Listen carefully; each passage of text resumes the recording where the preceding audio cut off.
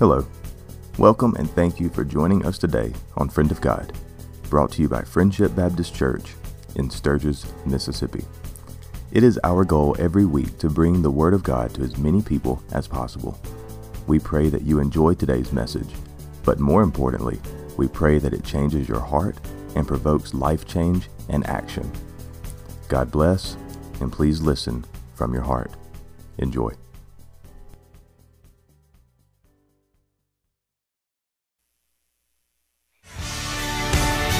You shall not bear false witness against your neighbor.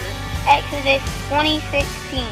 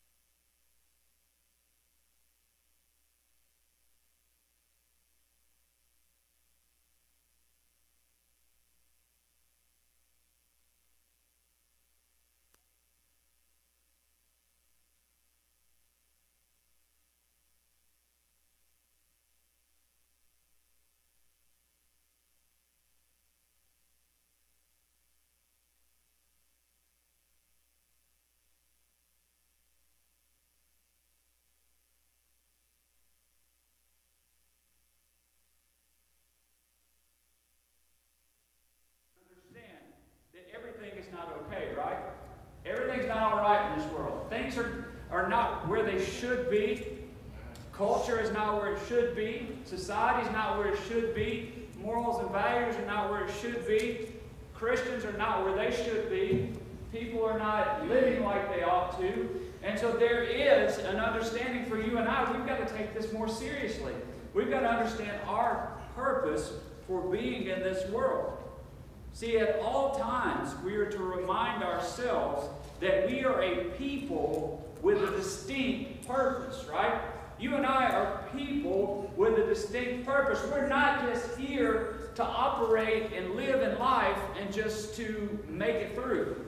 We're not here just to slide in. We're not here just to be. We are in this world to live differently than culture, to live differently than the society around us, to live and go against the grain, even if we're the only one doing it.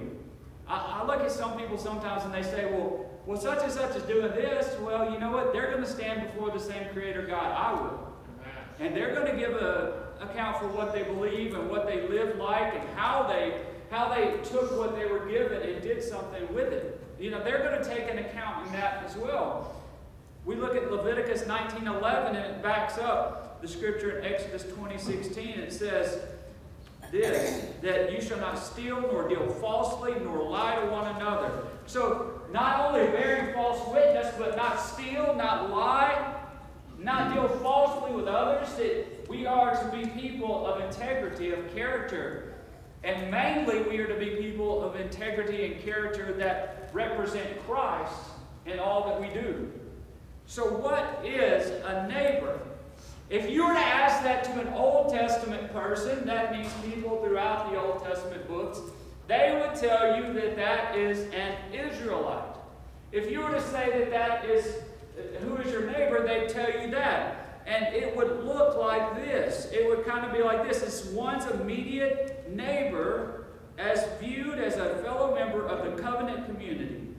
So if you were to look in the Old Testament and you were to understand and want to gravitate towards what Jesus says in the New Testament, that's drastically different, right? Jesus defines that in a different manner. So why is it important that you and I understand what it means to look at a neighbor in the right perspective? That means that we have to understand not only what the Old Testament teaches through this, but also understand what Jesus tells us within the New Testament. Yes, sir? They can hear me. The world can't hear me? How many mics do you want me to have? Okay. You need help? Yeah, I'm elderly now. Here, take this. All right. This is live. Okay. All right. Let me just go with this. This is not how you get a shorter sermon, I'll just tell you that much. All right, so, does that work better for you? Okay, thanks. All right, so we look at the Old Testament narrative, and we see in Leviticus chapter 6. If you'll turn over to Leviticus chapter 6, it really speaks to the fact of what Moses is trying to say here. So here goes. Leviticus chapter 6, starting in verse 1, it says, "When the Lord spoke to Moses, saying, when a person sins and acts unfaithfully against the Lord, he deceives his companion in regard to a deposit or security entrusted to him, or through robbery, or if he is extorted from his companion, or has found what was lost and lied about it and sworn falsely, so that he sins in regard to any one of the things a man may do.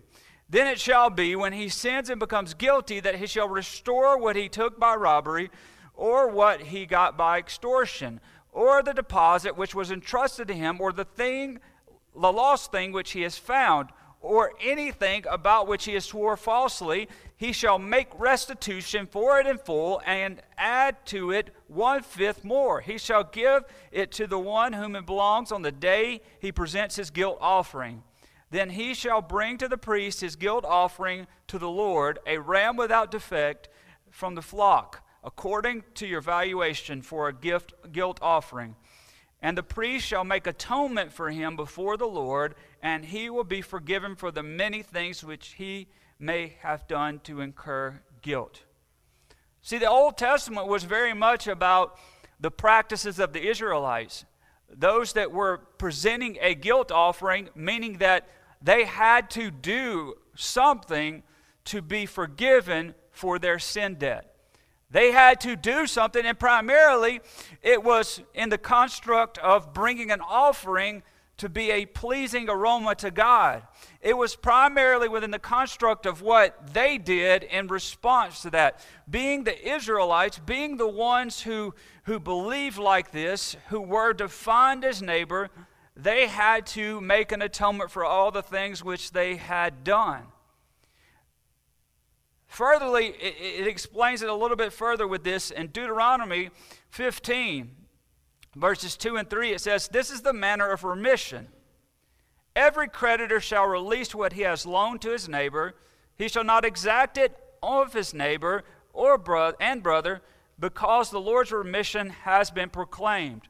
From a foreigner you may exact it, but your hand shall release whatever is yours with your brother." So there was in that community, in the Israelite community, there was a responsibility to your neighbor, right? There was a responsibility to those who owed you. There was a responsibility in your life to those you've done wrong. There was a great measure of responsibility in that, and great action that had to happen. So the responsibility was to do this, to treat a neighbor fairly and with respect. What do you mean? Treating others fairly and with respect? That's a lost practice, isn't it? Well, certainly that's talking about just the Old Testament, right? Or is it? Are we to treat others with respect? Are we to deal fairly with others? Of course we are. But this was intended not only if me and you are dealing with each other, Mr. Ron, but also you would deal with me that way. So it was a reciprocal type of thing. In that culture, as an Israelite, it went both ways. So the way I treated was the way I was treated. So the importance is evident in the part of this relationship with God, was considered something that could affect the divine human relationship. So basically, if I was not in right standing with my neighbor, was I then in right standing with God? In their culture, they believed that if you can't be in right standing with your neighbor, there's no way you can be in right standing with God. It was a breakdown of that relationship, of that covenantal promise. So because God had treated them so lovingly, they were to do what to their neighbor? Treat them lovingly as well. Fairly, respectfully, right? Because of what God had done and how they had been treated in God, how He had forgiven their guilt and their sin and their offering that they brought, they too had to do the same. That's why over and over again in Scripture where it comes about that someone's debt was forgiven and yet they couldn't forgive someone else's debt. Why it was such a problem? It became something of a stumbling block for others. Well, also we look at this, what about the outsiders? How many of you understand what I say when I mean the outsiders? That means those that are not on the inner circle. Those that are not in the in crowd, or those not included in this, in that thing. So those that were considered, in my mind, my term, outsiders, they were those that were not Jewish, the Samaritans, the Gentiles, and all those. And I think that Jesus dealt with this, but we have to understand this wasn't the first time that it came across. So if we look back to the old again, Deuteronomy 6:5, it says this. For some people, you have to understand this. For those who don't believe in the Messiah of Jewish descent, they don't believe, many of those that hold to that faith don't believe in the risen Messiah. You have to go with the Old Testament of what it says and come at it from the New Testament. So Deuteronomy 6:5 says, you shall love the Lord your God with all of your heart, with all of your soul, and with all your might. With all of your heart, all of your soul, and all of your might. That pretty much covers all of it, doesn't it? With all of your soul, all of your heart, and all of your might. So if you want to love a neighbor, you can't properly love your neighbor unless you love God. Think about that. Some people say, well, I can love others and I can be a good person. But can you love your neighbor if you don't know who God is? Can you even know what love is all about? You know, this is not one of those things where, you fall in love and you're like, I love you. And then you meet somebody else and I love you. And it's not that. This is a love that endures. This is a love that speaks louder than anything else in the room. This is God's love bestowed on us by His grace. So His love, and this love that we should have for God, is inseparable from meeting a neighbor's need. So when you and I meet a neighbor's need, we're loving like He does. When we serve one another, we are loving like He does. When we forgive others, we are loving like He does and forgiving them like our sin debt has been forgiven. So the proper way that we live as a good neighbor is that we know where He stands in our life.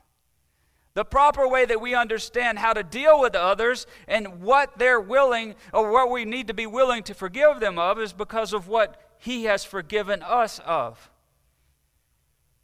Let's think of the justification that we have for this. Luke 10:29.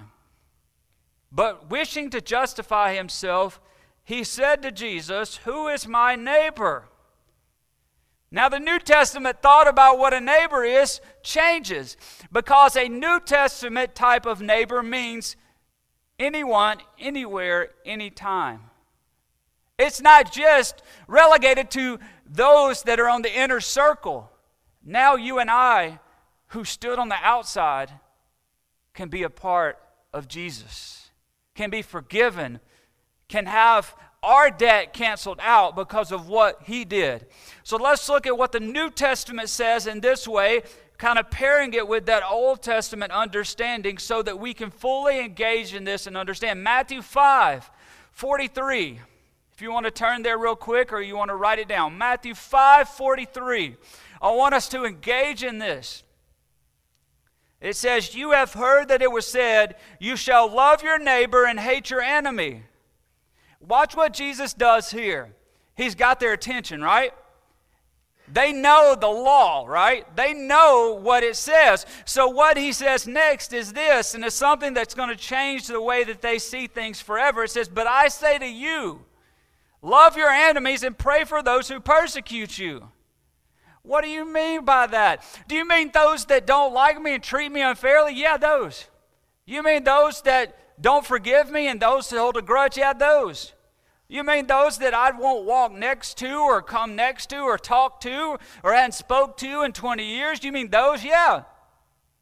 You are to love your neighbor because of your love for God. And when you and I don't love our neighbor, then something is messed up in our relationship with our love for God. We've got to understand how those things are affected here. It says in verse 45, it says, so that you may be sons of your Father who is in heaven. For he causes the sun to rise on the evil and the good and sends rain on the righteous and unrighteous. For if you love those who love you, what reward do you have? Do not even the tax collectors do the same? If you greet only your brothers, what more are you doing than others? Do not even the Gentiles do the same? Therefore you are to be perfect as your heavenly Father is perfect.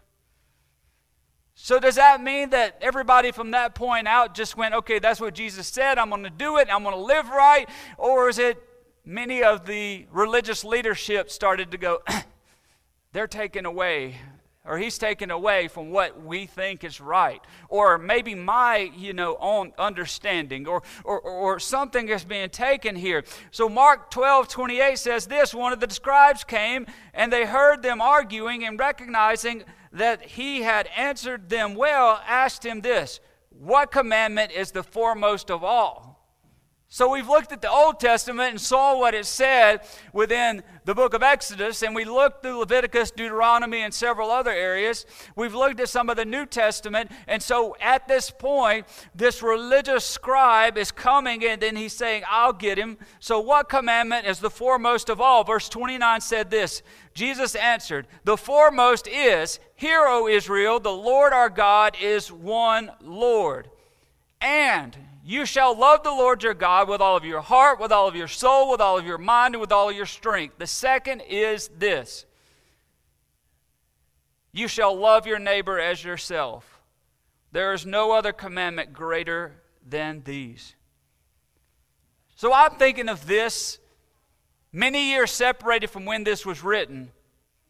And I wonder sometimes, and maybe this came across your mind, the reason we don't love others sometimes is because we don't love ourselves. And the reason we don't love ourselves like we ought to is because we don't love God like we ought to. Because God tells you and I who we are, right? He tells us how much we are loved and forgiven and treasured. He tells us our identity. When we know Him as Lord and Savior, He changes everything, and it should be He changes our relationships. He changes how we treat others. Because of the grace, because of the mercy, because of what we have been given, we deal with people differently, right? So we don't need to bear false witness. We need to be ones who do what? Who continue what Christ has started.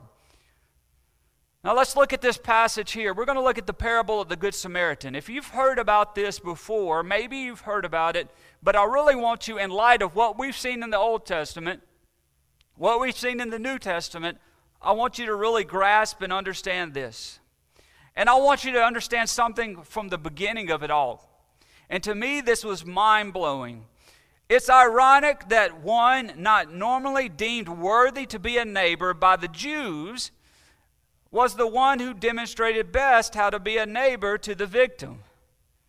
It's interesting how Jesus uses people no matter where they are if they avail themselves to Him. That means that God can use any one of us at any given time, no matter what our age or our level of spiritual maturity is, if we understand who we are in Him and what He has done, and we love.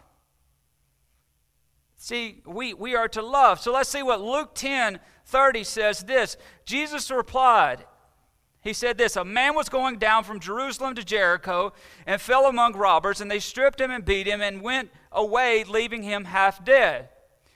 And by chance a priest was going down to on that road, and when he saw him, he passed on the other side. This was a priest. Certainly he should have had empathy. Certainly he should have loved his neighbor. But look, this was not someone like him. So he walked on the other side. 32, likewise a Levite also, when he came to the place and saw him, passed on the other side. But, verse 33, a Samaritan who was on a journey came upon him, and when he saw him, he felt compassion and came to him and bandaged up his wounds, pouring oil and wine on them. Oil and wine were costly in the biblical world. Oil and wine were something that took one's wages. They took a cost. And then he did what? He put him on his own beast and brought him to an inn and took care of him. So this Samaritan, who was not loved and thought of as a neighbor, was the very one that he is using here to explain what it meant to be a neighbor. It said, on the next day he took out 2 denarii and gave them to the innkeeper and said, take care of him, and whatever more you spend, when I return, I will repay you. So we see in this that Jesus turns things upside down, and He's good at that, right? He takes what we know is truth and what we've read in Scripture and says, okay, let me tell you now what you ought to do. So Jesus sets no limits as to who can qualify as our neighbor. I think about it also like this, that we never know just how much we need that neighbor until we are that neighbor in need. Amen? Well, think about it like this. How many times you've said you prayed for somebody and how much support that brings them when you serve them or do something in that way. But how many of us, and maybe you're just like me, it's kind of hard to be served sometimes. Or maybe when we're going through something, we're looking for that neighbor to be a neighbor to us too. It's those kind of things. You'll never know how vital it is that we need to treat our neighbor as Jesus intends until we become that neighbor in need. So this morning, I want us to really just break this down that we might understand. I shared with you in the opening that you and I stand as a reflection of Christ in the darkest worlds.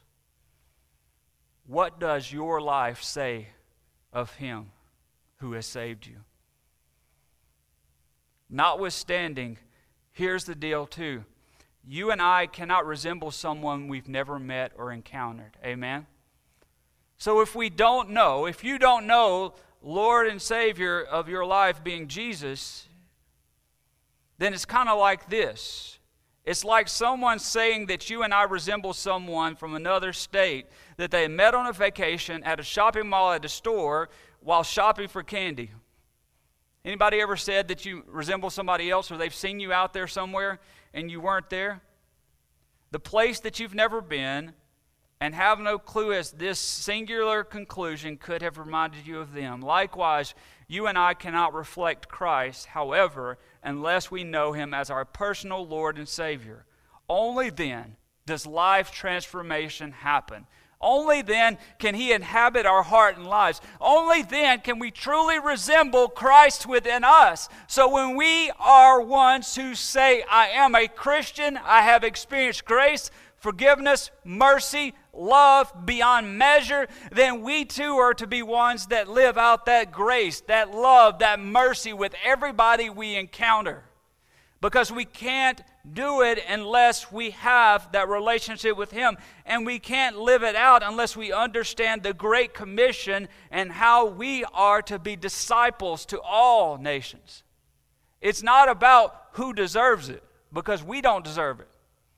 It's about the Christ within us that teaches us what we ought to do. So how neighborly are you? Do your interactions with others bear false witness to the truth of Christ? See, there comes the rubber meeting the road there. There's a call to repentance for all of us. That if we don't understand our responsibility in Christ, and we don't understand our neighbor is anyone, anywhere, anytime that doesn't know Christ or that we need to serve or that knows Christ, that we need to be a neighbor to, and in doing so we show our love for Christ, then many of us need to say, God, I am so sorry that I have not extended the grace and the mercy that you've given me. That I have not forgiven my brother, my sister, my friend. That I have not forgiven those next to me. That I have not served the least of these. That I have gotten so involved in me that I've forgotten about you, God. And all of those things. See, we need to seek forgiveness. We need to leave the lifestyle and those choices behind in the rear view. This is the only way the power of the Holy Spirit can be within your life. But also, we think about the heart that we have for others. Who is someone in your life that you need to pray for and bring before God, that God could open a door in their life? See, you and I should be so focused on others that our problems really aren't that bad. We should be so worried about someone else's eternity that we're willing to serve and do whatever it takes. But there's no way to be a neighbor to someone if we're not in the right relationship with Almighty God. So I'm going to ask you on this day, do you know Jesus as Lord and Savior? And if you don't, why not here? Why not now?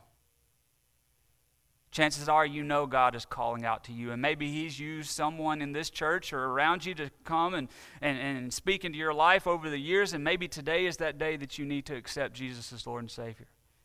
Maybe you're here this morning, you say, you know what, I haven't been a neighbor. Something's wrong with my relationship with the Almighty God, and I need to repent, meaning I need to turn from my ways and follow Him. So God, I need forgiveness. Forgiveness that only you can bring. See, the insanity of it all is that we get so developed in our practices that we continue to do things over and over again. Like that makes it somehow better or accepted if we do it 1,001 times. But if you are not living for Him, you are not living for Him. Amen? So you love God by loving others. How many of us need to repent for what we have or have not done? Maybe this morning you have someone on your heart, been there for a long time, and you need to come before God and just say, God, I can't. I've tried as hard as I can, God. But God, you can. So maybe today you need to come to the altar and say, God, this burden is just so heavy and I can't carry it any longer. And I've found that when we turn it over to God, that's when He really does what only He can, right? Because we like to have control, don't we? How many of you love to be in control? We like to have control, right? But when we turn it over to God and give Him control, that's when everything changes. So let's go to God in prayer. Father God, we come this day. God, we know that we cannot do a single thing on our own. God, as we've made our way through these scripture passages this morning, God, we've seen how you intend for us to live. God, many of us have royally messed up. God, we have lived in a way that doesn't represent our faith. We haven't loved well. We haven't forgiven well. We haven't served well. Heavenly Father, God, I pray this morning as we come before you, God, that we're willing to repent and change what needs to be changed in us so that we might love like you intend for us to love. Heavenly Father, there's not one single thing that's worth getting in the middle of our relationship with you, God. God, so if we need forgiveness from our sins, God, let us do that. God, if we need to come to you for the very first time, let us do that. God, if we need to pray for a neighbor in need, let us do that. God, whatever you've laid on our heart today, however you're pulling at us today, don't let this be a Sunday where we say, well, that sure was good for somebody else. God, let it be something that sinks into our hearts and minds and will not let go. Heavenly Father, your word is meant for us. God, your word is meant for those who live like this world when they ought to live like you. God, forgive us for our transgressions and help us to live in a bright manner in this dark world. It's in your name we pray.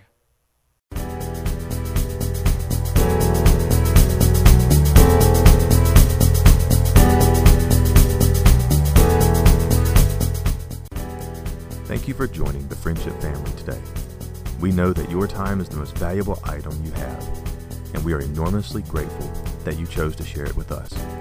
If you would like to know more about Friendship Baptist Church, please visit our website, friendshipsturgis.com, or our Facebook page at facebook.com/FBCMS. Both can be found in the show notes below. If you would leave a rating or review for our new podcast, we would be very appreciative.